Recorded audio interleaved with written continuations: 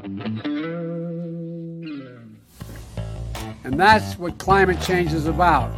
It is literally, not figuratively, a clear and present danger. We are in the beginning of a mass extinction. The ability of CO2 to do the heavy work of creating a climate catastrophe is almost nil at this point. The price of oil has been artificially elevated to the point of insanity. That's not how you power a modern industrial system. The ultimate goal of this renewable energy, plan is to reach the exact same point that we're at now. You know who's tried that? Germany. 7 straight days of no wind for Germany. Their factories are shutting down. They really do act like weather didn't happen prior to 1910. Today is Friday.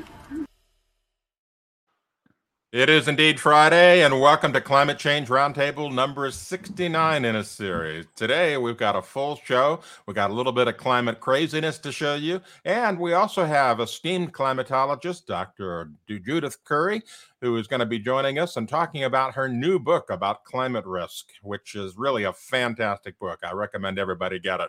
Good morning, everyone. Morning, Anthony. I love when we all jump in at the same Practice time. that, yeah. Yeah.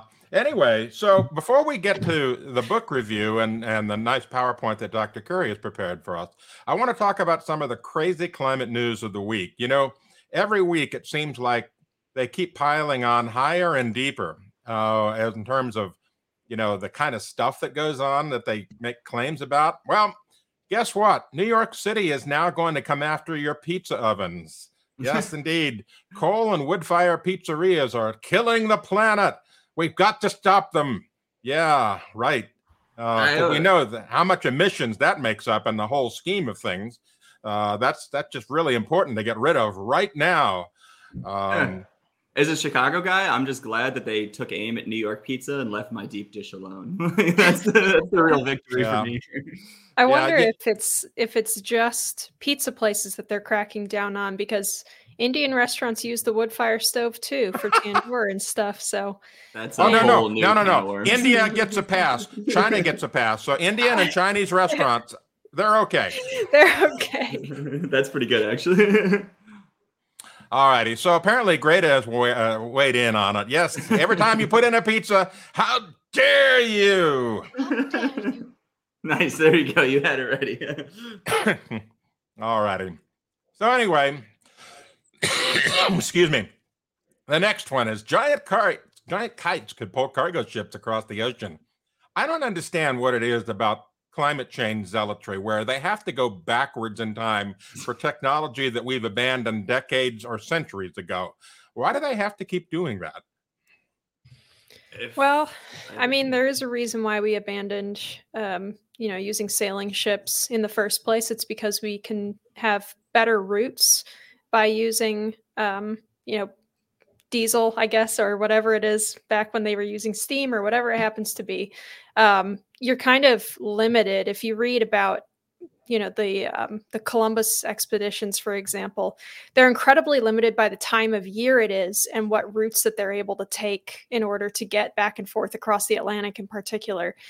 So I can't imagine that they're going to go exclusively wind-driven because there's just no way that most of the time they'll be able to get their trips done in a timely fashion instead of taking, 4 months to cross the Atlantic like it used to. So we'll see, I guess. Yeah, it's really going to be something, especially when they hit inclement weather and they're trying to pull that kite in. That'll be fun, right? You're telling me this tiny little kite isn't able to battle a massive storm? Who would have thought? Yeah. Yeah. All right, let's go on to the next crazy topic. Chris Martz, he's a recent college graduate in meteorology who has become quite a force on Twitter talking about some of the insanity that goes on. And he basically did this wonderful mic drop moment put down of this guy by the name of Gerald Cutney, who's apparently the leader of Climate Brawl, whatever that is. He likes to get on there and fight, but apparently Yeah, Chris says to him, if you spent a little more time arguing your points in good faith instead of wasting your 280 character Twitter limit with the same 3 hashtags in every post like a girl does on an Instagram to clout chase, your arguments would be more convincing. Well, he's absolutely right. I mean, then you look at Michael Mann and some of these other folks that are on Twitter, and they have, half of the tweet is hashtags. And, it's crazy. It's crazy. All right. Yeah, there's Gerald Cutney. He's something else. If you really you're want right. I mean, it's right here. It's the same the 3 hashtags. It's a good point. Yeah. Yeah, because apparently climate crisis doesn't get across well enough, so you have to add climate emergency to that too. Don't forget the brawl. Yeah, in regards to the Twitter drama stuff, I do think it's interesting. At least on my For You tab, there are an unbelievable number of accounts that are like Professor XYZ is the account name. And then they'll have, Professor of Climate Change at blah, blah, blah university. And they'll all tweet relatively the same content every day with the same hashtags, with the same long explanations. They'll go after the same people, and they're associated with universities. So I'm kind of curious as to how it is that all of these professors are, acting so coordinated in this sphere. I'm sure that a lot of our viewers who I have seen on Twitter as well have run across these guys. It's very strange, and I wanted to call them AI at first, but they link to their professor page on their, on their or their Twitter, whatever it's called, their profile. Otherwise, I would have thought that they were bots, because there are a lot of bots out there. You got to be careful that you don't waste your time arguing with an actual robot instead of talking to a real person and really engaging. It's a terrible place to try to get any kind of good discussion. Right. It's just basically a bunch of people yelling at each other. That's all Twitter is. It is climate brawl. That's what it is. All right. So apparently the next big effect of climate change driven heat waves is affecting squirrels. Yes, squirrels are splooting. Scroll down a little bit there, Andy. Look at that. That's what's called splooting, because, gosh, it's hot, and we have to spread out to dissipate our body heat and absorb a little coolness from the ground. Or, gosh, you think squirrels might have been doing that like a few millennia ago before climate change happened? This is really starting to look catastrophic to me, Anthony.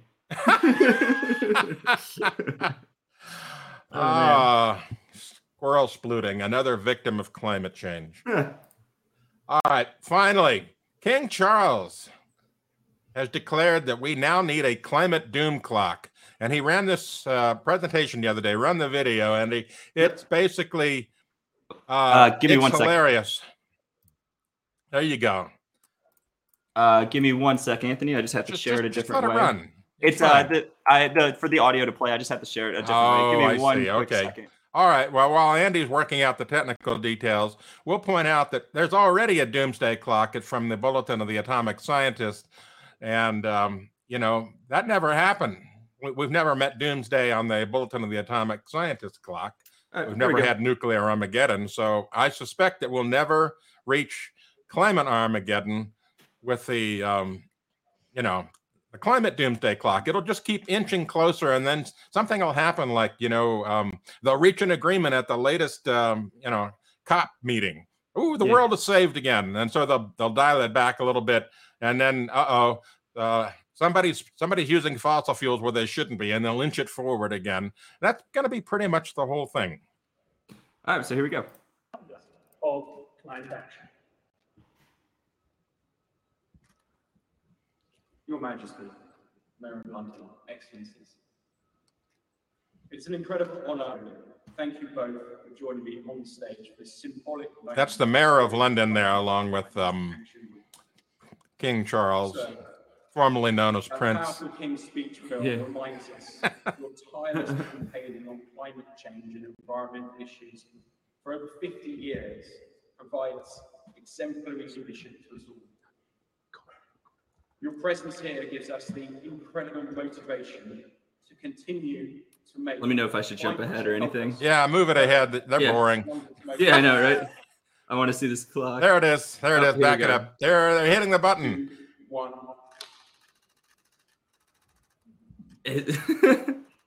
Wow, wasn't that This is exciting? the big moment. Wow, look at that. This is all the time. 6 years and 24 days now before doom. Yay! If their predictions are as good as their technical know-how, they're really going to be on with this one. These guys, wow. Okay, so enough insanity aside. Let's get down to some real science and some real things, courtesy of Dr. Judith Curry and her book. She has written a fantastic book about climate risk and our response to it. There it is, Climate Uncertainty and Risk. And I recommend everyone rush out to Amazon and buy this right now. Seriously, it's that good. It encapsulates a lot of the primary arguments and then reduces them into easy to understand points, as well as give some possible solutions. So it's really an excellent essay. Thanks for being with us today, Dr. Curry. Well, thank you, Anthony. Thank you for having me again. Sure thing. So we have a PowerPoint that you've prepared that we want to go through where you can talk about the different aspects of the book. So basically, I'm just going to turn it over to you and you can lead with your presentation. Okay, so we'll go through slowly, and I encourage people to pipe in with questions as you have them. Yep. And I think Andy is in charge of actually moving the slideshow forward. I got it. Okay, so it's a little bit hard to describe in the sense that this is an unusual book. I mean, there's nothing else out there to compare it to. Basically, it's an intellectual counterpoint to the whole UN IPCC narrative, not to mention its more alarming incarnations. The book is about rethinking the climate change problems, the risks we're facing, and how we can respond. The book is published by an academic press, and it's multidisciplinary. For example, on Amazon, it's categorized in 3 different categories. One is climatology, the other one is history and philosophy of science, and the third is public affairs and policy. So, you know, I'm encompassing all of those disciplines in a well-referenced academic sort of way. Yeah, if you go to the Kindle, I think that lists all 3. They have different categories for, you know, all of these. You have to scroll down to see it. But yeah, it categorizes it different for the different Kindle versus the paperback. That's pretty. Oh yeah, here we go, right here.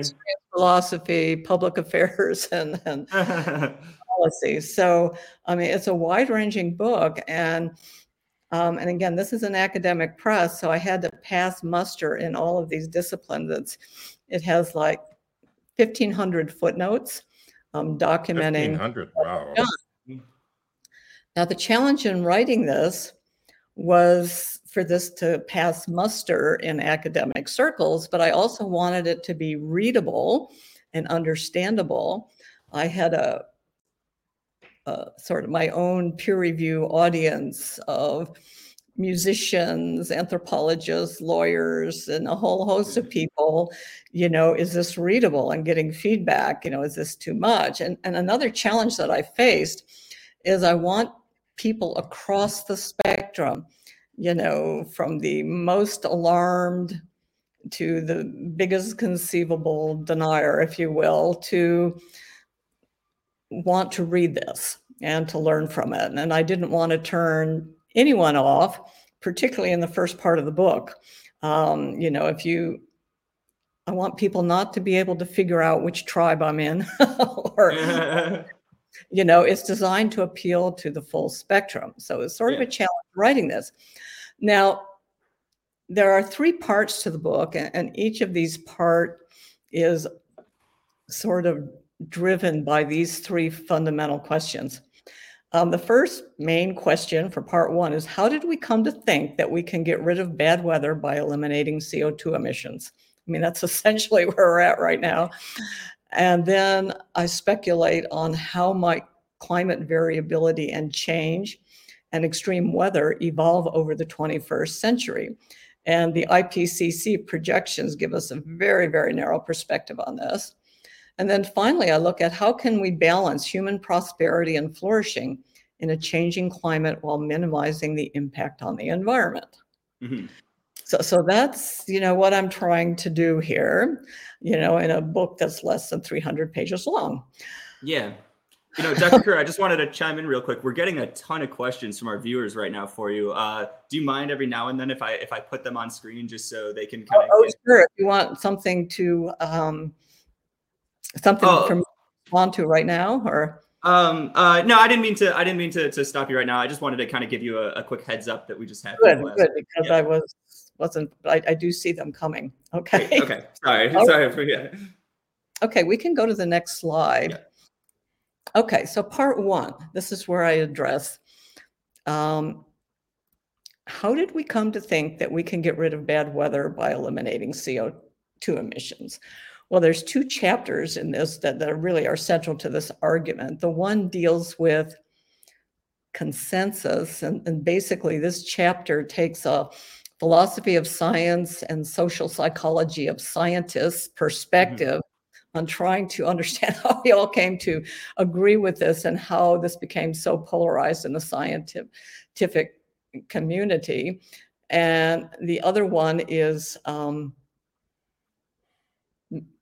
politics. Okay. Yeah. Okay, on the consensus side.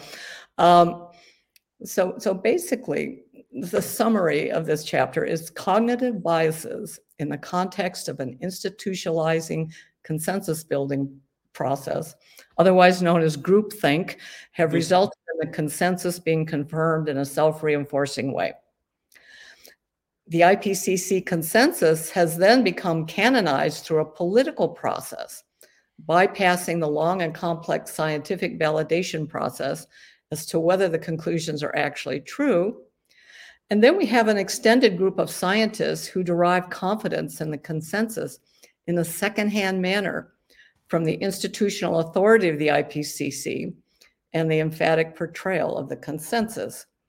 And the chapter goes into, the heretics and, the climate heretics and how some people came to be labeled in that way, even actively, very reputable climate scientists who have been labeled as deniers for basically doing their job as scientists.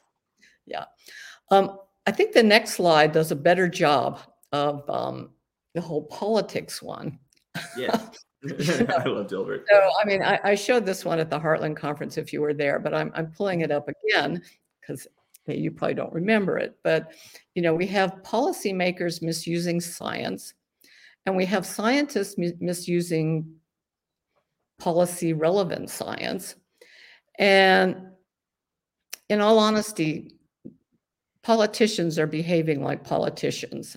Scientists who are doing stuff on that right column, they're not behaving like scientists. They want to be media stars. They want to be politicians, whatever. And I regard a lot of that behavior by scientists on the right to be unethical.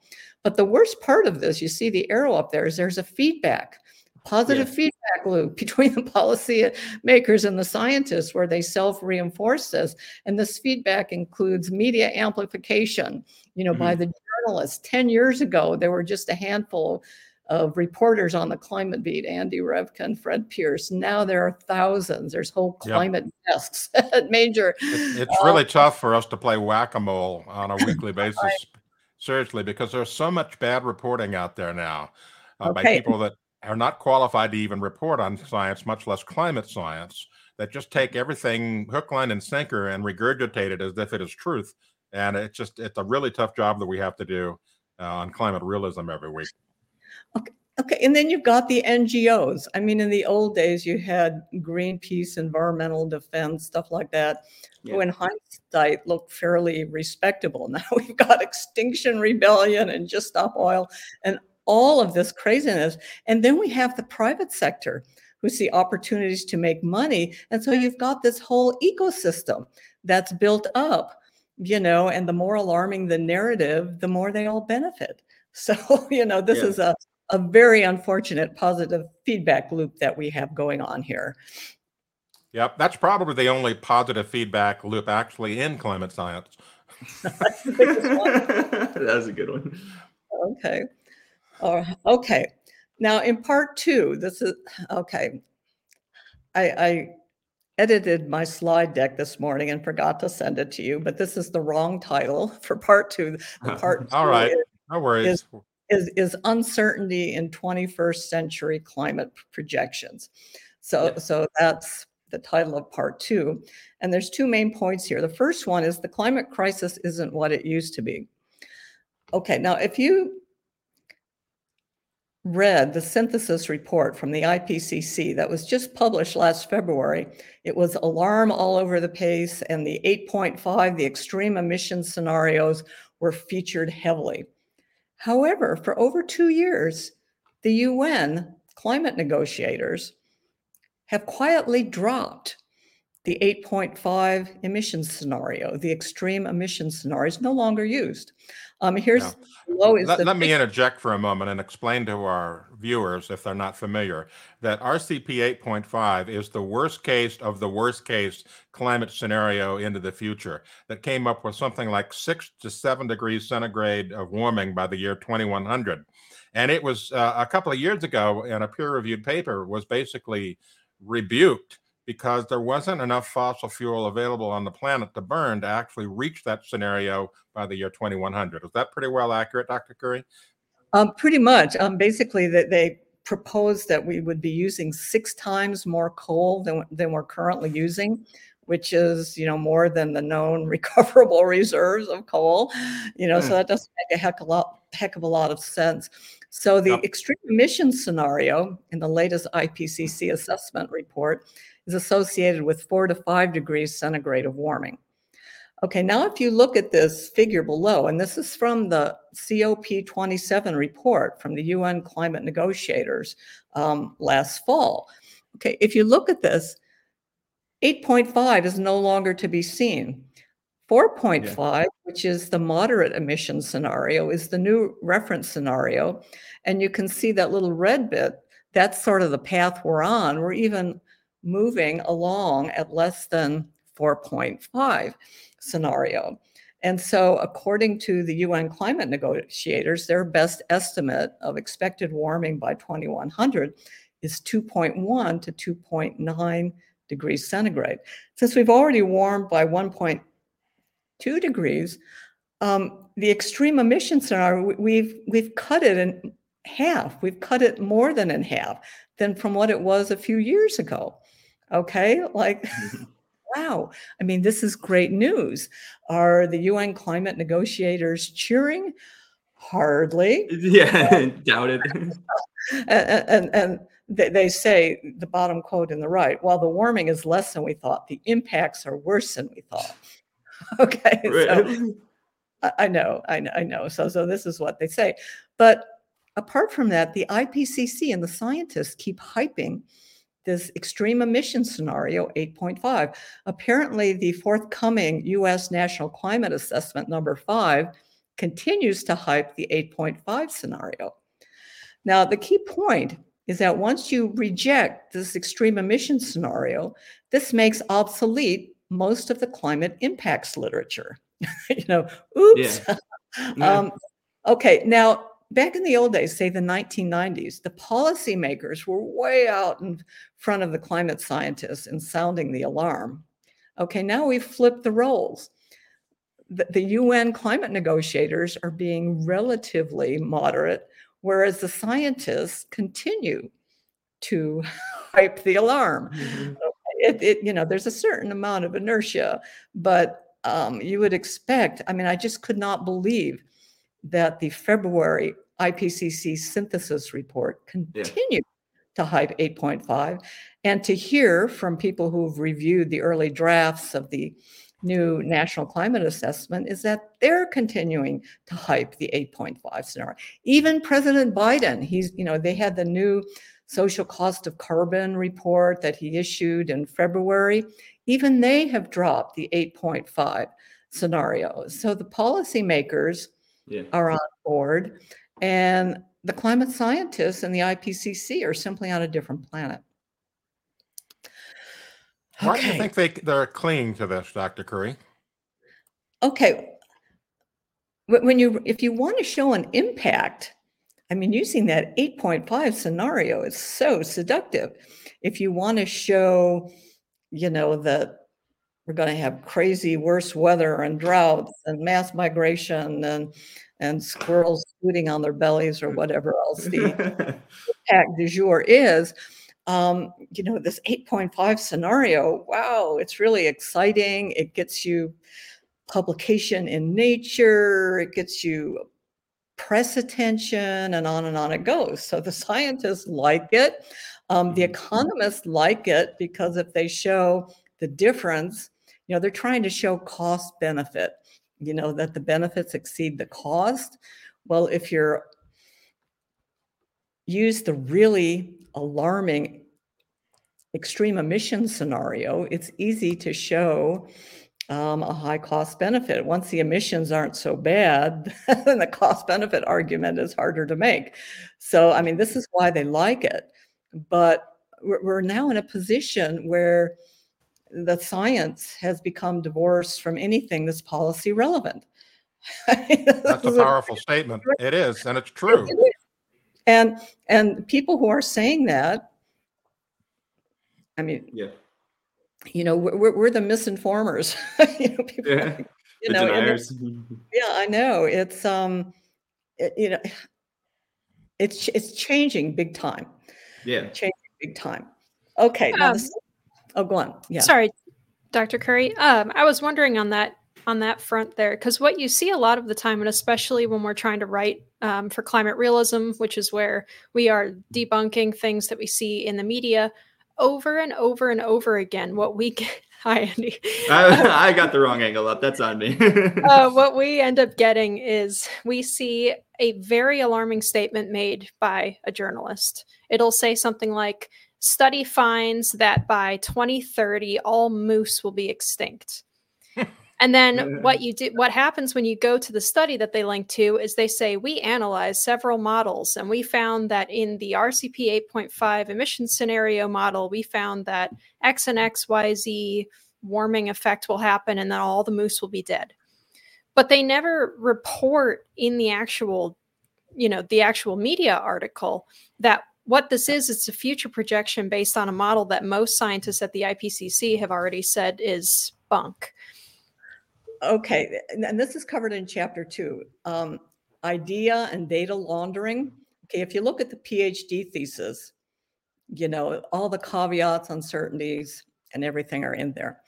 And then when they go to publish it in the journal, they've got to try to pull out the sexy parts and make the abstract, look attractive and with a title that's, a little bit sexier than the PhD dissertation, and that helps it get published in Nature.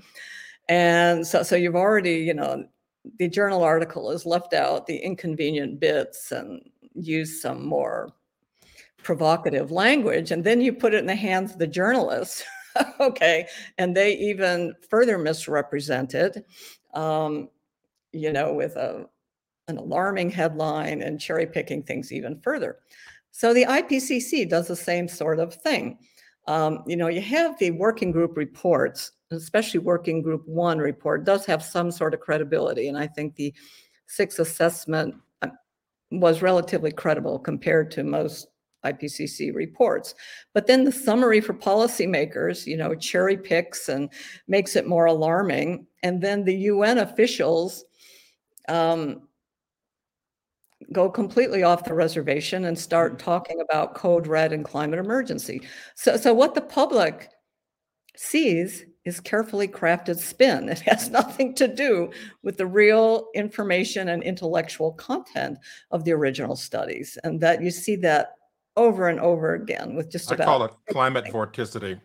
Climate vorticity. Yeah. And we often make a point to reference the original reports because it's generally accepted on that side as being something that they're willing to listen to. And then as you take steps down, as you're saying, to the summary to policymakers, then the actual events, you lose all the science that was once actually somewhat useful. So we have a question here from Jacob H., who says, how can we de-escalate this climate hysteria? That's a good question. Okay. Part 3 gives some solutions. Okay, and I'll give you a preview. I mean, what we've got right now is we've got people on, I'd have to go way back. Okay, I'm gonna have to go way down. Let's see, go way down further. Further? Yep. Yeah. Risk management. Okay, jumping right ahead. Go down to the decision-making under deep uncertainty. Yes. Okay. Oops. No. Right here. Yeah. Okay, perfect. It's the bottom right. Okay, so it's the policy-making framework. It's speaking consensus to power. That's what we've been operating under. Okay, so who controls the consensus? It has the power to control the policy outcome under this, predict then act kind of scenario. Now, under the decision-making under deep uncertainty, I mean, we forget about trying to agree upon the assumptions. I mean, on one side, it becomes a big war between whose highly uncertain facts get canonized, and then the other side gets labeled with equally uncertain facts, gets labeled as a denier, and there's no rational way to even pick between the two.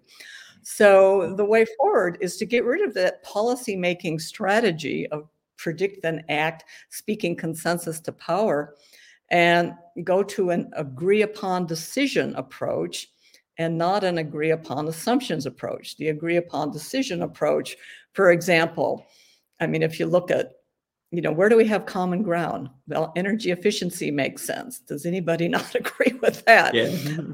We could use more research and development on energy technologies. Anybody not agree with that? So those are some examples. So, once you have a contentious policy debate, highly uncertain science, particularly regarding projections about the future, you're not going to agree. The uncertainties are too great. Let's sort of bypass all that and see what we can come to agreement on. And once you do that, then that opens up room for debate. And so characterizing uncertainty and outlining the debate, what we know versus what we don't know, then becomes the strategy rather than manufacturing a consensus, scientific consensus, and then working to enforce it by dismissing anyone who disagrees as a denier. So that's the way it's all tied up in this naive view of policy making by mistaking climate change as a simple problem, like, ooh, red dye number 2 causes cancer, better get rid of red dye number 2. It's a complex adaptive system. Yeah, but when you have a very complex problem, you have to take a completely different approach, and that's the key argument of part 3. So, I mean, it's an important point to make now, so you can sort of see where I'm going, but we skipped over a lot of stuff in the middle. I think the important thing to point out here is that in all of the history of mankind, in all of the different schemes that we've had, to change the weather, sacrificing virgins, witchcraft, all these other things, including, reducing carbon emissions, and so forth. Nothing has ever worked. Nothing. Well, this is a fallacy of control. We can't control things like the climate. We can't control pandemics. And this is, again, the earlier part of part 3. You have to accurately characterize the problem and the risks before you decide on what kind of approach makes sense to deal with it. Okay. So, yeah, I mean, skipping ahead again, the stuff in red is what we're currently doing. We're trying to avoid the hazard. We're trying to control the climate by eliminating CO2 emissions And we're justifying that based on the precautionary principle, just in case it could be dangerous. And we use cost-benefit approaches to justify that, we're going to benefit more than it costs. And this requires that we agree on assumptions, and you can get whatever answer you want in these cost-benefit analyses just by tweaking the assumptions a little bit.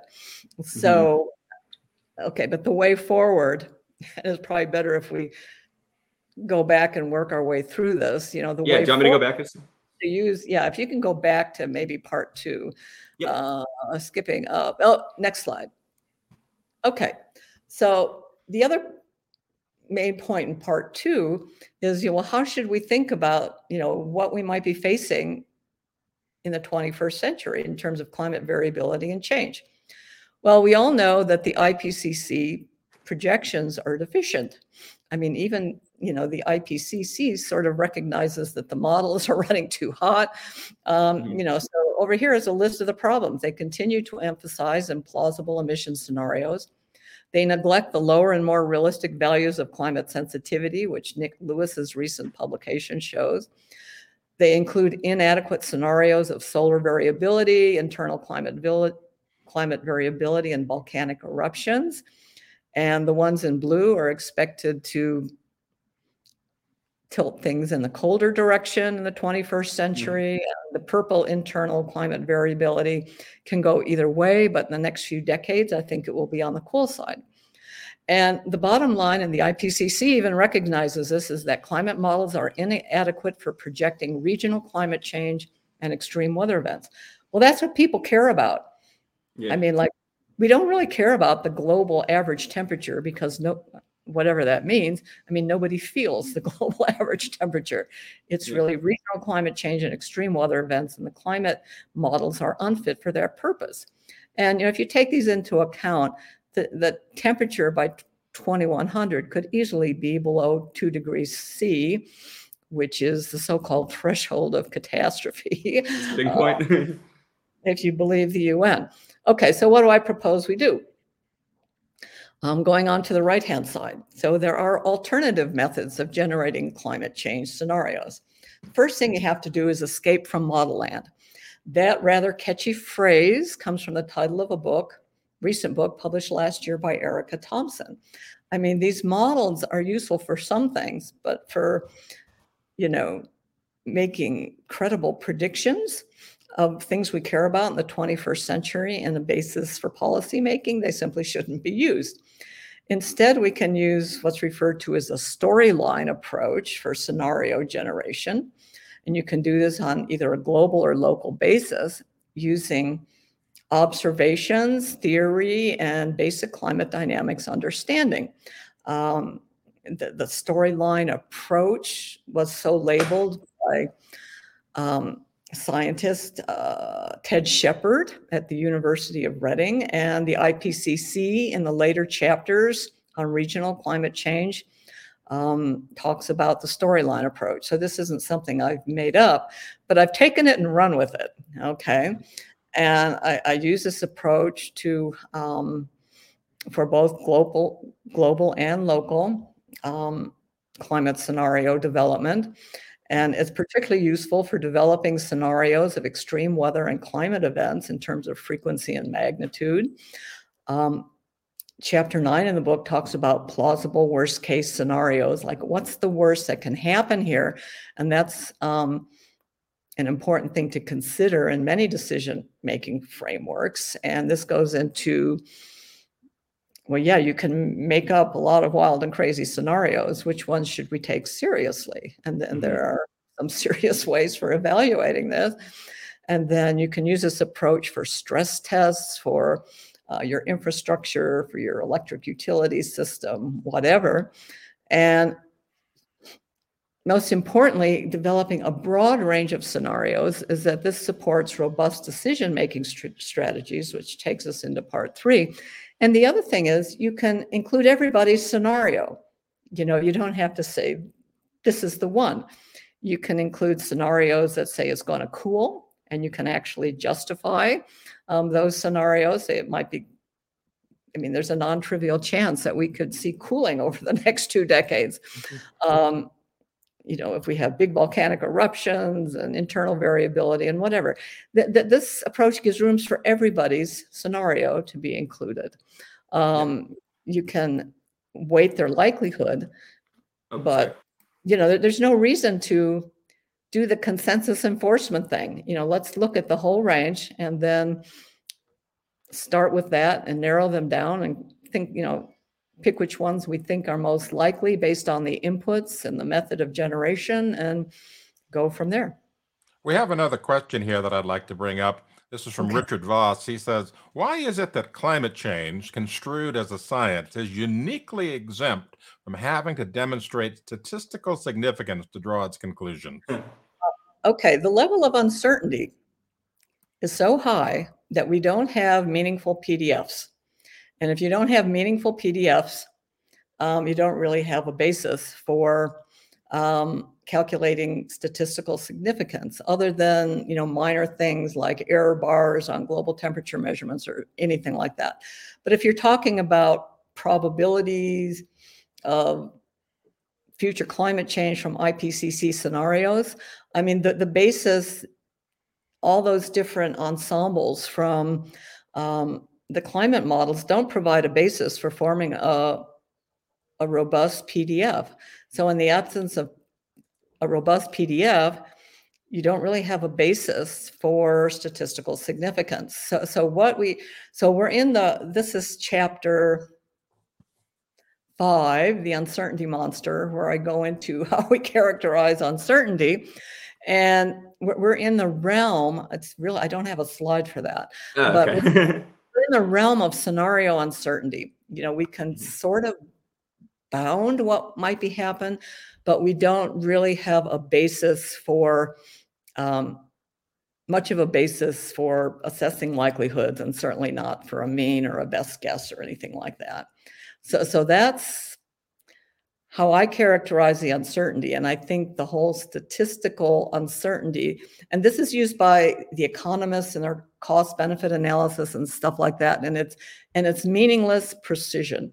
And it's misleading, in all honesty, to think that it makes the knowledge base look more complete than it is.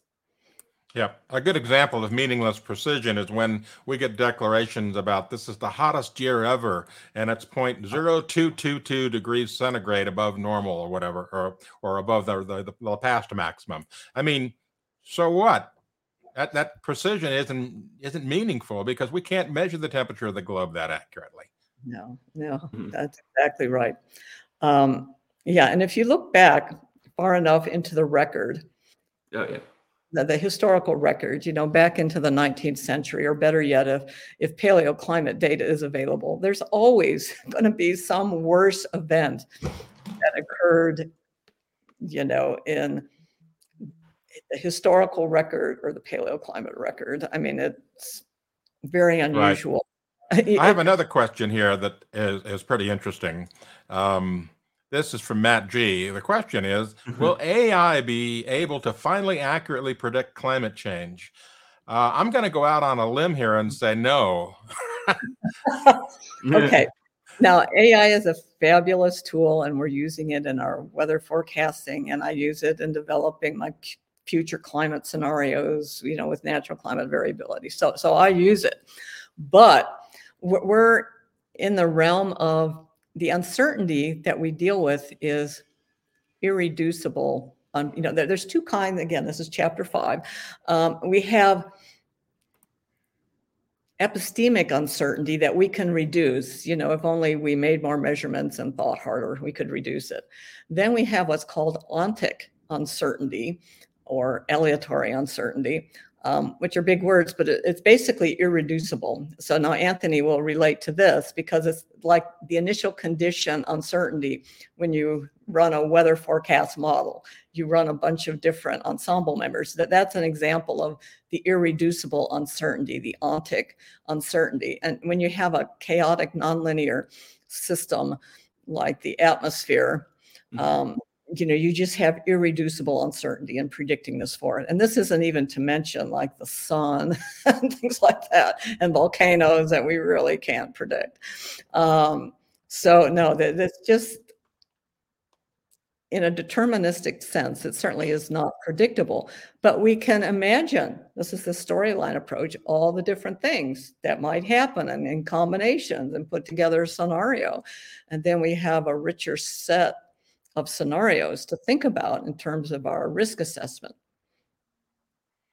Yeah, it's the uncertainty monster that you've rightly pointed out years ago is really the key to the whole thing. I mean, we are making policy decisions without really considering the huge amount of uncertainty that's involved. And atmospheric systems are dynamic and chaotic, and climate systems are the same way over a much longer scale. Predicting chaos is not something that either a climate model or AI is really going to be good at, because these things all tend to work on a more linear basis. And yeah, you can't predict, is there going to be a volcano popping up? Are we going to see more wildfires? All these different uncertainties out there are really tough to figure into the final equation. And so that's why you see, I remember one of the comments from Patrick Michaels was about fat tails of climate predictions in the future. And if you look at the graph, you see them diverging, getting fatter as they go into the future. And that basically is the increasing uncertainty of the prediction as you go into the future. So, I mean, would you really want to bet your whole livelihood, your nation, the world on such uncertainty? Well, apparently some people do.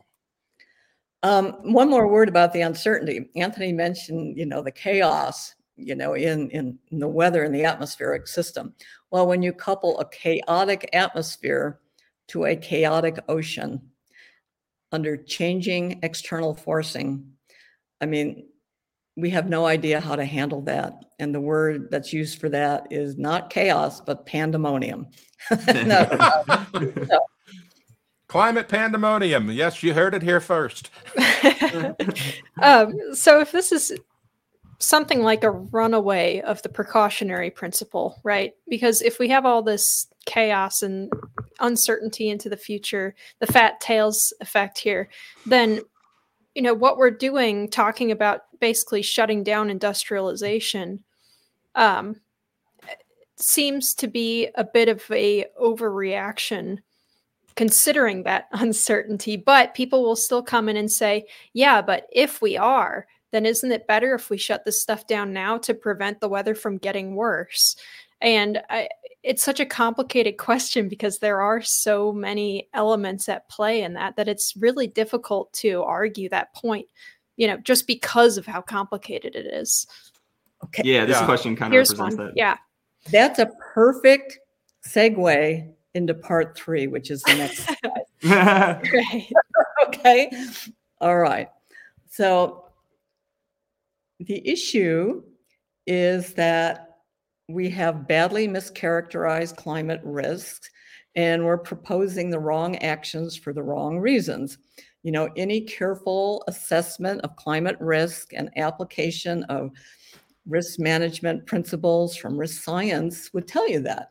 And here are statements from 2 leading thinkers on risk. Without reading the whole thing, that climate change risk and uncertainties are poorly presented, and we're arguing for the wrong actions for the wrong reasons. And this pretty much sums it up by experts in risk science who have no particular dog in the climate fight. Now, Terje Aven, the one on the top one, has actually looked at the climate problem a bit, but he takes the IPCC stuff completely at face value, including the extremely alarming scenarios and the impacts and whatever. And even with that perspective of you actually buy the IPCC stuff, he concludes that the climate change risk and uncertainties are poorly presented. And so what I've sought to do in this part 3 is to bring the latest thinking in risk science for complex problems, systemic risk, emerging risk, and decision-making under deep uncertainties, bring all these ideas to bear on climate science and the climate risk in the context of these scenarios that I've sort of developed in part 2. So it's sort of, I had to read a whole lot. I work in my company. That's what we basically do, is risk management. So I have practical experience, and I do, read loosely in the field. But to prepare this book, I had to read a number of books and hundreds of articles to really spin up and to think about how all this would be applied to the climate problem. So this part 3 sort of summarizes what I came up with here. And it's different, definitely different from what the UN is saying. So let's go to okay. So chapter 10 is how we have mischaracterized climate risk. Okay. So, I mean, what we call risks from fossil fueled warming are really convoluted with natural climate variability and are dominated by societal vulnerabilities of poor populations. So blaming, how to actually separate out what is actually being caused by fossil fuel emissions is a very difficult thing to do. We've also misperceived the dangers of climate change just due to psychology, and the people who communicate this are very clever with their propaganda. And there's also been social amplification of risk just by our fear. We're making things worse for ourselves, which is not a good place to be. There's a fundamental disagreement across the political spectrum, across different regions, across different cultures, as to whether climate risks are acceptable, tolerable, or intolerable. Historically, fossil fuel emissions have been regarded as a tolerable risk. Yeah, for sure, there's some downsides, pollution and all that, but the benefits have far outweighed the bad things. And of course, we're open to, sure, we can stop using fossil fuels if we have something to replace it with, that isn't more expensive and is equally reliable. So, I mean, that's tolerable, but the UN negotiators, the Code Risk, have tried to turn this into an intolerable risk. It's like the don't look up, kind of, movie thing, like an asteroid is headed our way. We need to do something. There's no planet left. We don't do something. And they're trying to push it as the same sort of drop everything. This is the only thing that matters. And the scary thing is, there was an article in The Economist this week about the conflict between emissions reductions and poverty reduction, because all the money that the aid, World Bank and whatever that used to help Africa and whatever developing countries help reduce their vulnerability to extreme weather, help them develop economically, that's all being used. That's all being used to reduce emissions. This is not what they need. They need grid electricity. They need to develop their economy. And the point made, whether it was in the article or somebody tweeting about it, said, what's the point of reducing poverty if the whole planet is destroyed? Well, excuse me. Nobody's destroying the planet. But that's the only way you can justify all this craziness, is through the existential risk kind of argument, which is totally not justified. Yeah. So, okay, a couple of other things. Another big one is we've conflated the incremental warming risks, such as the slow creep of global warming, the slow creep of sea level rise, the slow melting of glaciers, with the emergency risk of severe weather events.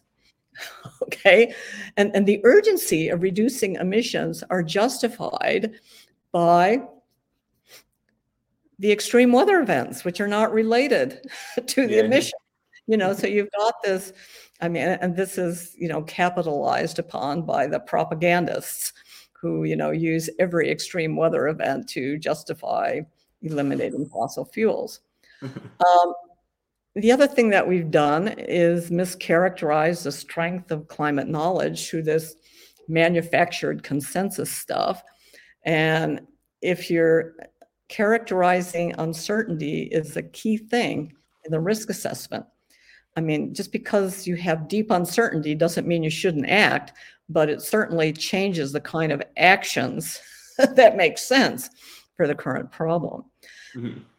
And finally, climate change is not a simple problem like red dye number 2. It's a wicked problem, a wild risk, systemic risks. And the bottom line is that risk control and eliminating strategies just won't work. I mean, we can't control the climate through fossil fuel emissions any more than we could control the pandemic. I mean, it's just not going to work. Yeah. So back over to on the right-hand side, the risk management, you know, the red stuff is what we've been doing. And these are all three are ill-suited to the problem of climate change. Okay, let's look at these other categories of risk response. Well, the do-nothing people, I mean, this is a viable risk management. You accept it and you budget for it. I mean, this is FEMA, okay? You accept it. We know bad stuff's going to happen. We budget for it and we fix it to the extent we can. We share the risk. This is where insurance comes in. Catastrophe insurance, catastrophe bonds, insurance-linked securities, all that stuff is booming. People, you know, this whole idea of risk sharing makes a whole lot of sense. And this is a big part of what my business does, is support these people who are doing live trading of catastrophe bonds and so forth and so on. And the other big one is the reduction of impacts. This is to adapt.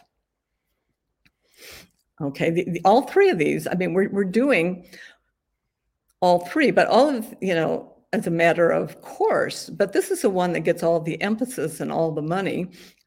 I mean, if we took all the money that we were spending here and put it into reduction of impacts, boy, we'd be in a way better place. Oh, yeah.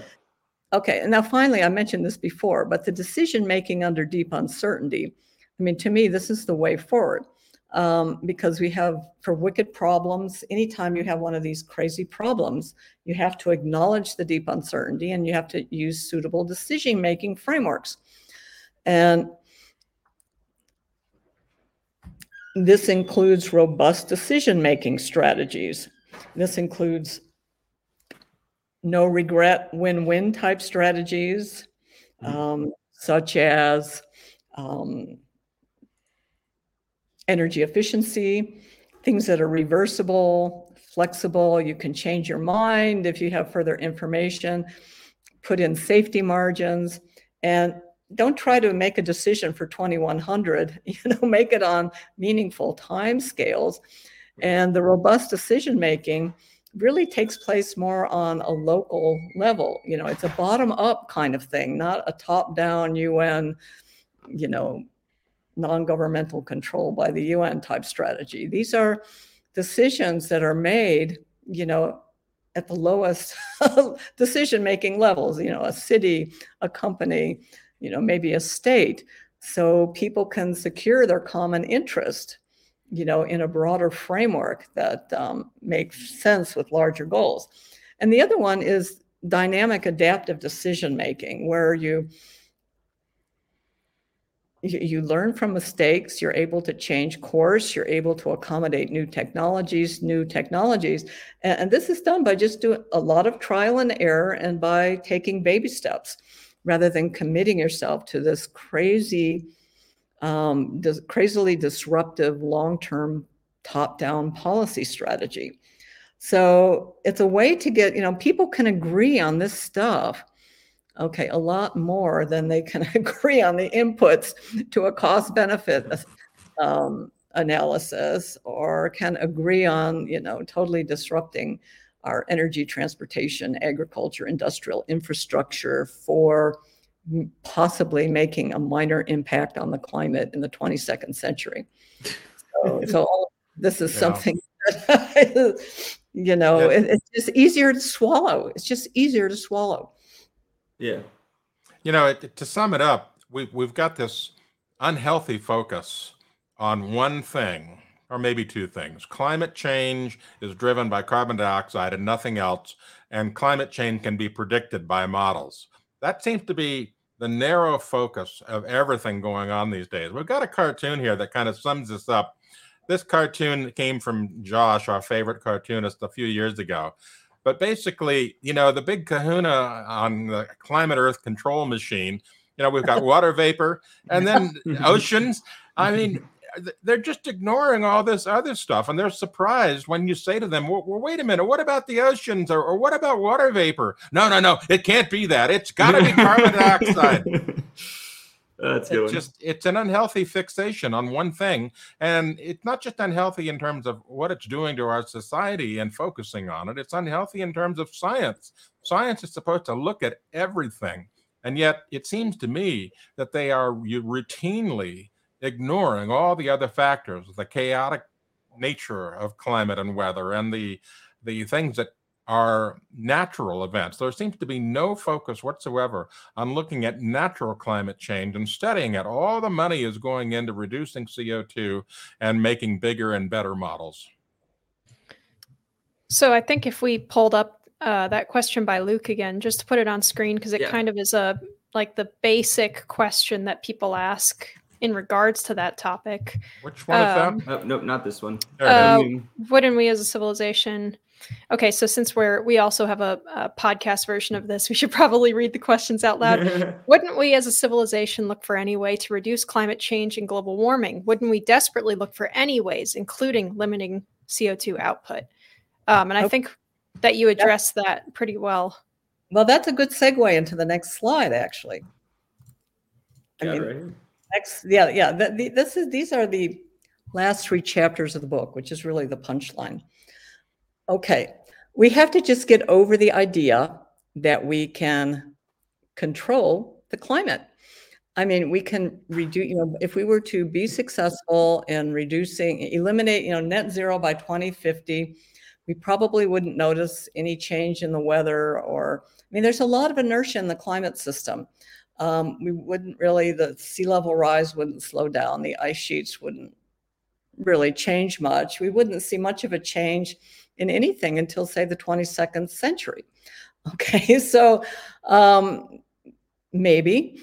And there could, who knows, we could have a whole spate of volcanic eruptions, a solar minimum, which would make all this stuff moot anyways by that point. So, there's so much uncertainty why we can't afford to do that.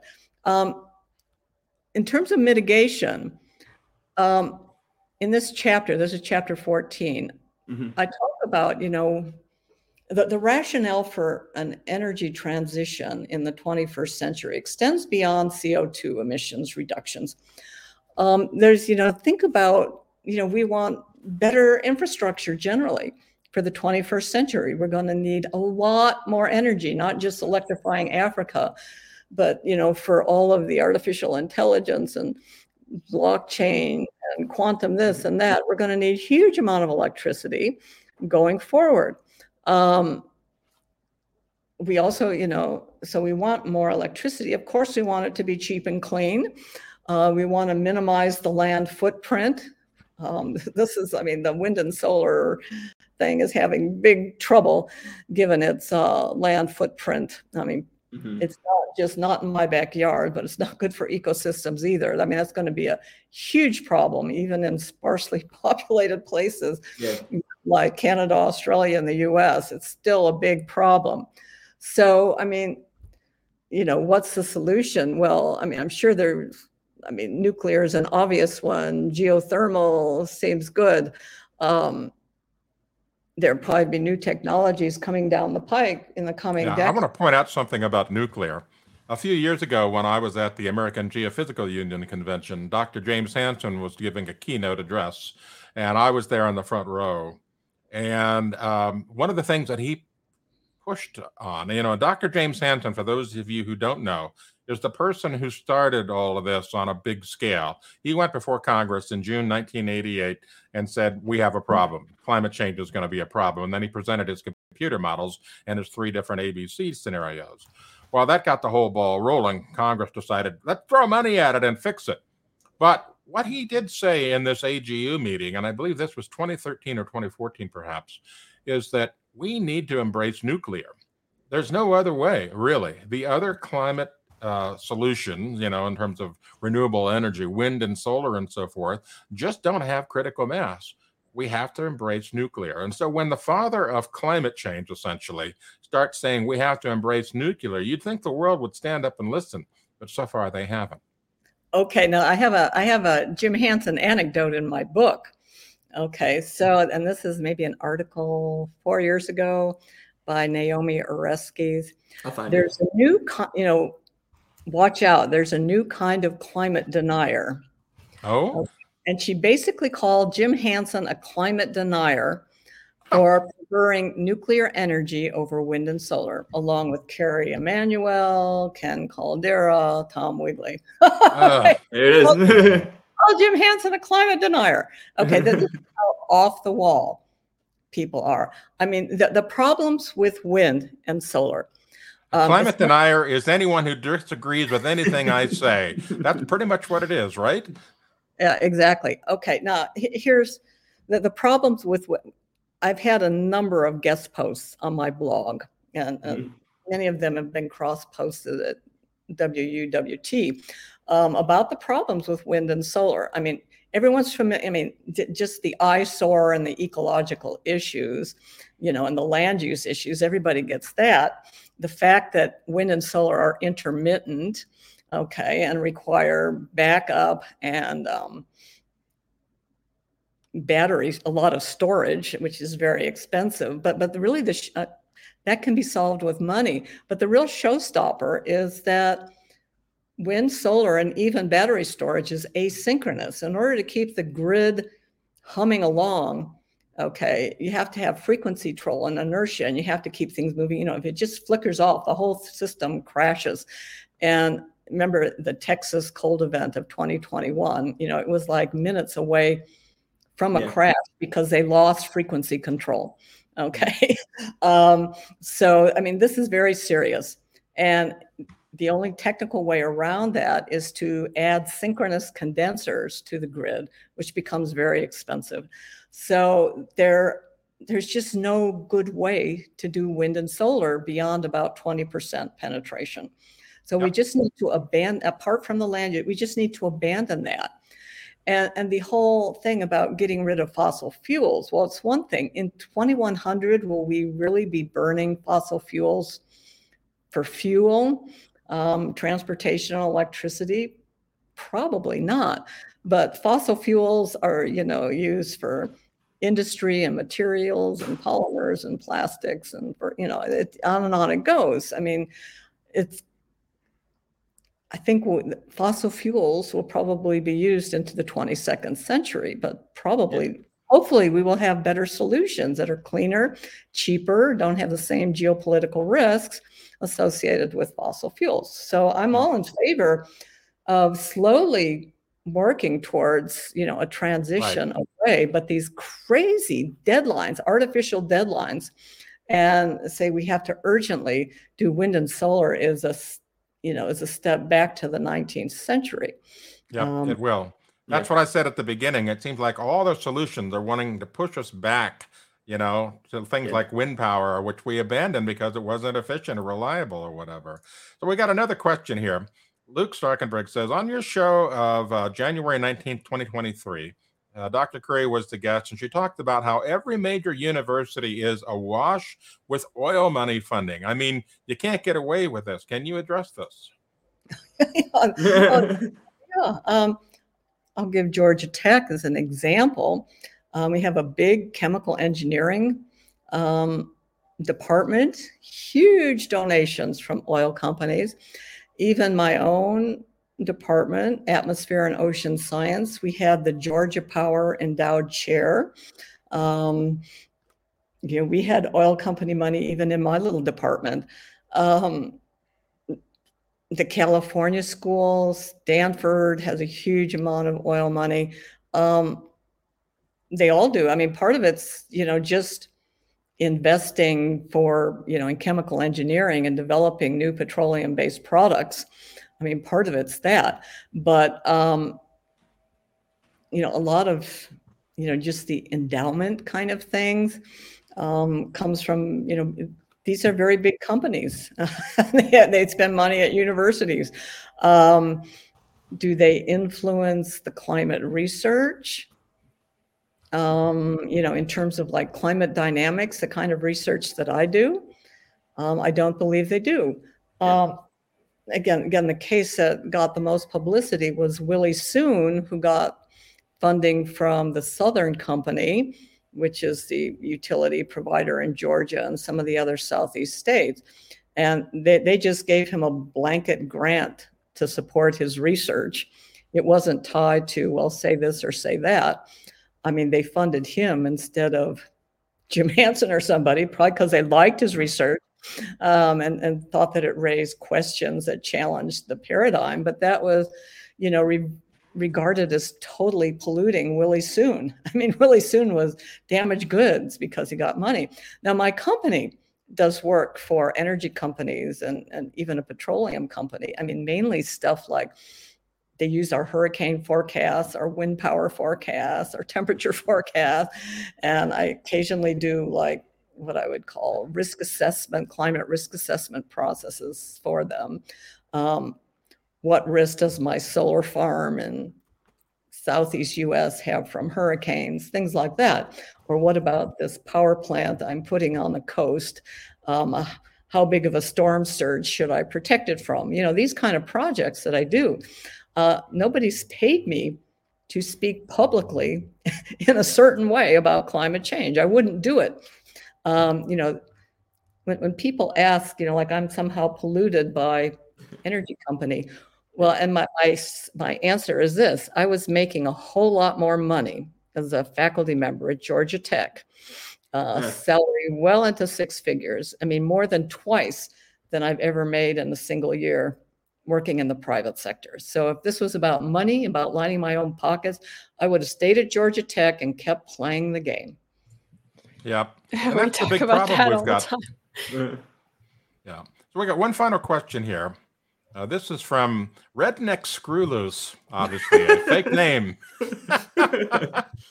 I've encountered some people that were surprised that plants convert carbon dioxide into oxygen. When did they stop teaching this? So I don't know. Maybe when they started substituting wokeism for actual education, perhaps? Well, this is high school. This is high school biology. I can't believe that this isn't taught in high school biology. I would argue that it is still being taught, but there's not much you can do about bad students or people that are taught that fact and also are taught the climate change agenda bullet points, and they just don't make the connection. Yeah, I mean, I went to public school. I can say that when you're taught that and it's a dry textbook point and then you're shown an inconvenient truth and told the world's going to end, one sticks with you more than the other, which would kind of just be my overarching point there. Yeah. So do you have any final points you want to make, Dr. Curry, before we wrap it up here? Yeah, I do. If you can go to my last slide. Yep. So the last chapter is climate risk and the policy discourse. And in this chapter, I re-examine, and summarize all, when we look at what's going on here, there are so many hidden assumptions, so many hidden values in all this that never get discussed. They get dismissed. Oh, we don't want to talk about that. Are you for the planet or against us? It's all dismissed.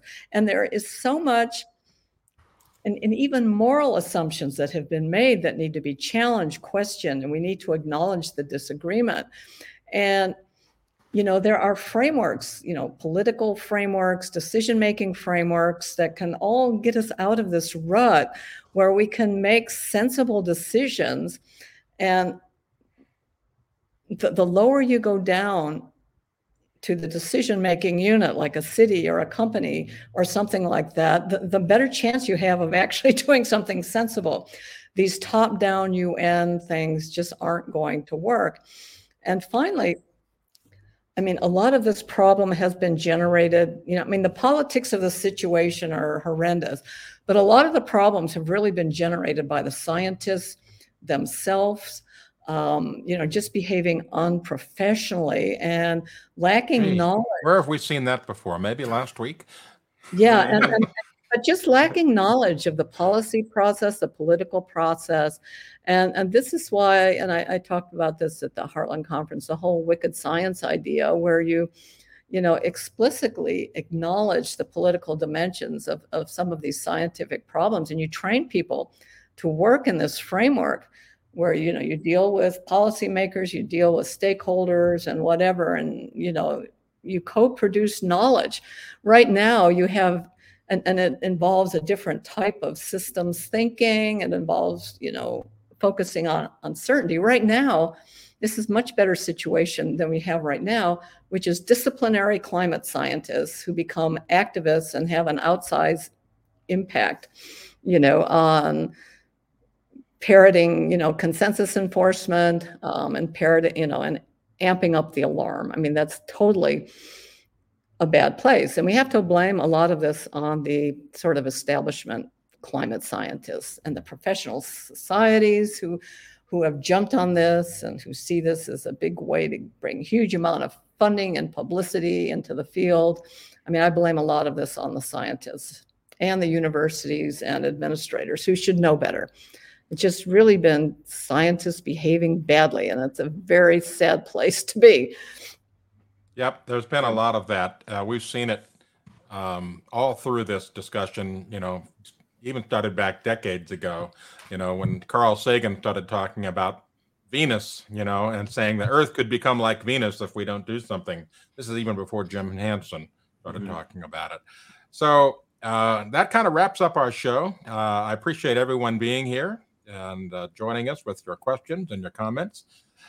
For Dr. Judith Curry, Linnea Lucan, and Andy Singer, I'm Anthony Watts, Senior Fellow for Environment and Climate, reminding you to go and get Climate Uncertainty and Risk by Dr. Curry. You can find that on Amazon. Just look it up, Climate Uncertainty and Risk, and buy that book because it tells you a lot of good things and gives you a lot of good solutions that you won't hear from people like Dr. Michael Mann and other folks that tend to see climate as a hair on fire type of an issue.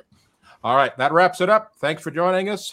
Have a good day and a great weekend. Bye-bye.